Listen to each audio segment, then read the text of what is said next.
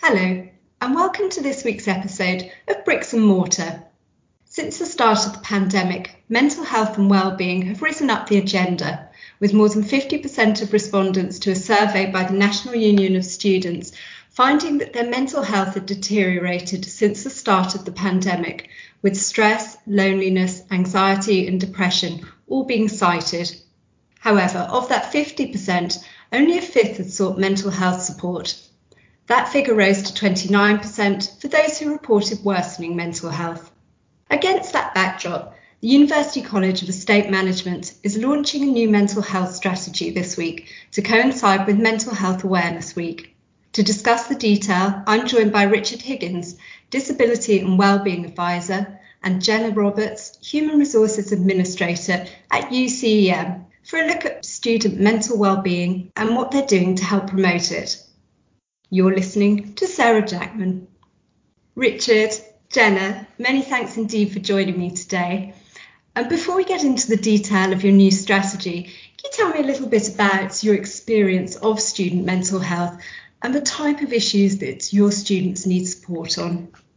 Of course. So in my role as the Disability and Wellbeing Advisor, I have kind of quite a lot of frontline experience of working with our students. So particularly over the last kind of 18 months or so, we've seen a real increase in the amount of students talking to us about kind of stress, anxiety, kind of reflecting exactly kind of those figures you've just said, and a lot of loneliness as well. And we found sometimes we'd speak to students and the conversations would be going on kind of double the amount of time we had previously spoken to them. And that's because we were the only person they had spoken to that day or in the last few days. I think, it's been very tough for a lot of students in general, but, distance learning as well brings its own challenges, and it's been difficult, I think, for our students.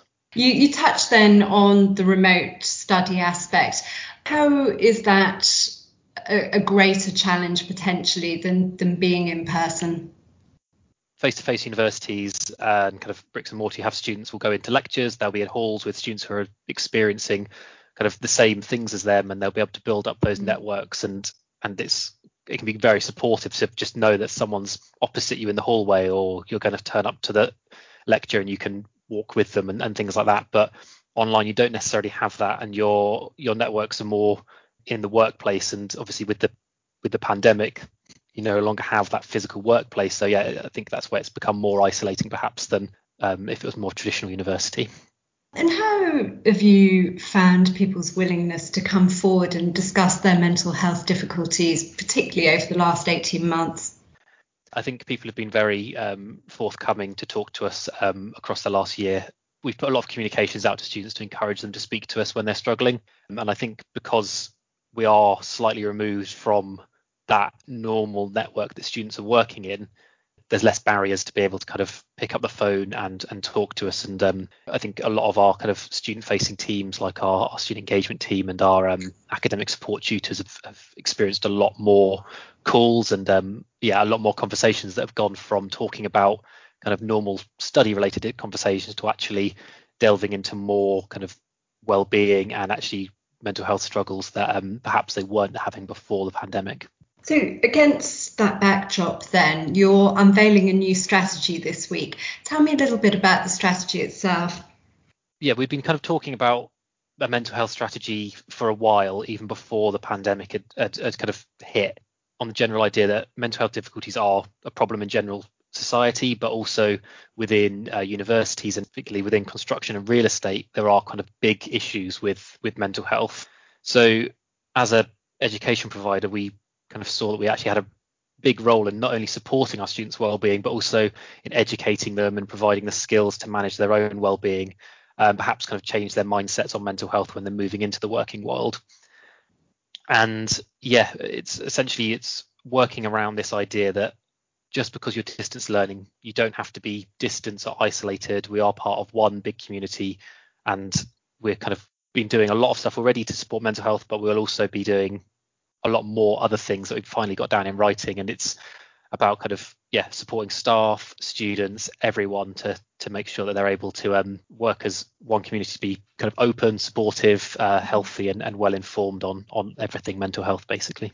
Can I just add in there, sorry, we wanted this to be both a strategy for not only students but staff at the organisation as well. mental health doesn't discriminate against the age or whether someone's studying or not. And we thought it was really important that this strategy encompassed both how to support both staff and students during not only this difficult time, the pandemic, but going forward for the longevity of the organisation. We wanted to have a solid strategy in place for everyone.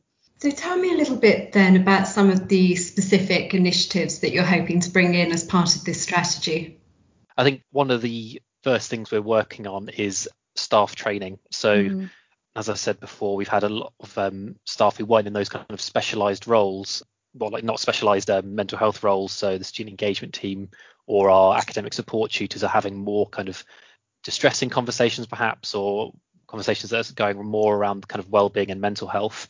And while they're there and they're ready to support students, it has been quite draining and quite difficult for them. So one of the first priorities for us is to make sure that all those student-facing teams are getting mental health awareness training, so they're kind of they are prepared and they're able to look after themselves as well as students in those situations. I know from talking to you recently, Richard, that you're planning to develop the strategy in future years, and this is very much your sort of starting point that you hope to build on. Tell me a little bit about how you anticipate things moving forward. So the strategy is initially going to be for 3 years, and we wanted it to be a relatively short strategy because things are so different at the moment, and the whole kind of structure of things is going to change once things are opening up, and we're not in kind of a social distance world again. So really I see this as kind of getting us on a really strong foundation across the next 3 years to then kind of build on that. So once we've kind of got in place our data management, so managing kind of using data to kind of spot students that might be struggling more than others, or got training in place for staff, then perhaps we can look at going a bit further and what can we do about maybe incorporating counselling, or how can we create more resources for students that are based abroad and things like that. I think there's no limit really, I don't think, on where it can go, obviously apart from financial, but like really I think I wouldn't want to set a limit on where we go with it, but we just really see where it goes, and it'll be quite organic and natural from here. I think hopefully as well, after sort of 3 years time, and mental health is being talked about so much at the moment, hopefully within the next 3 years there'll be so many more resources available and opportunities for people to get involved with stuff. And like Richard said, more training. At the moment we want to deliver awareness training, that's kind of the very basics of it, but there's so much more potential of where we could go with this. And again, with what Richard said about being able to provide counselling, because a lot of kind of those bricks and mortar universities provide in-house counselling for their students and their staff. We unfortunately don't have the resources to do that at the moment, but I think that would be something in the future we'd like to be able to provide for people, because I think it could be really beneficial. On that, at the moment, because we don't have that in-house counselling, we are working on building relationships with external companies. So we're linked with a charity called Lionheart, and we work quite closely with another charity called Nightline that provide listening services. So that's kind of where we're at the moment, but it could definitely build in the future, I think. And tell me a little bit about the response you've had from students that you've tested the ideas with so far. So before finalising the draft of the strategy, we sent it out to our student ambassadors and also our student reps as well. And generally the feedback was really positive. They were really pleased to see that we were kind of recognising mental health as a organisational priority. And there's some really helpful feedback about kind of other things we could add to it.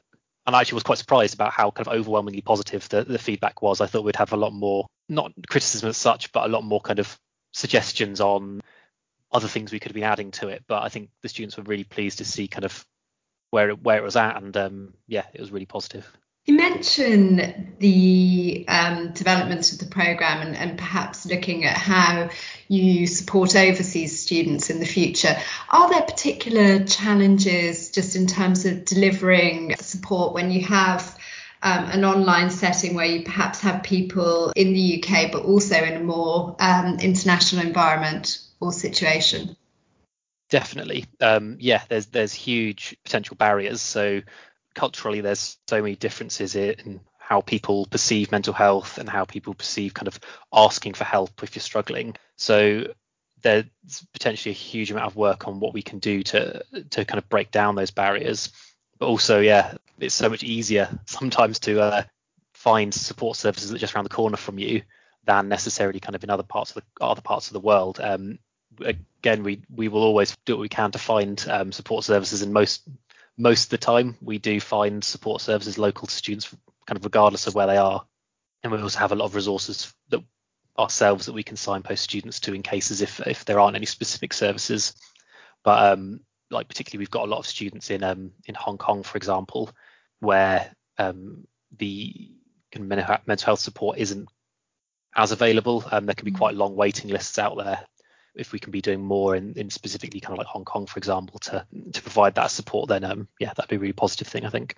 And Jenna, just from a staff perspective, once the strategy has been rolled out, how comfortable do you feel that staff will be going forward to know that they have all of the resources to have those conversations around mental health?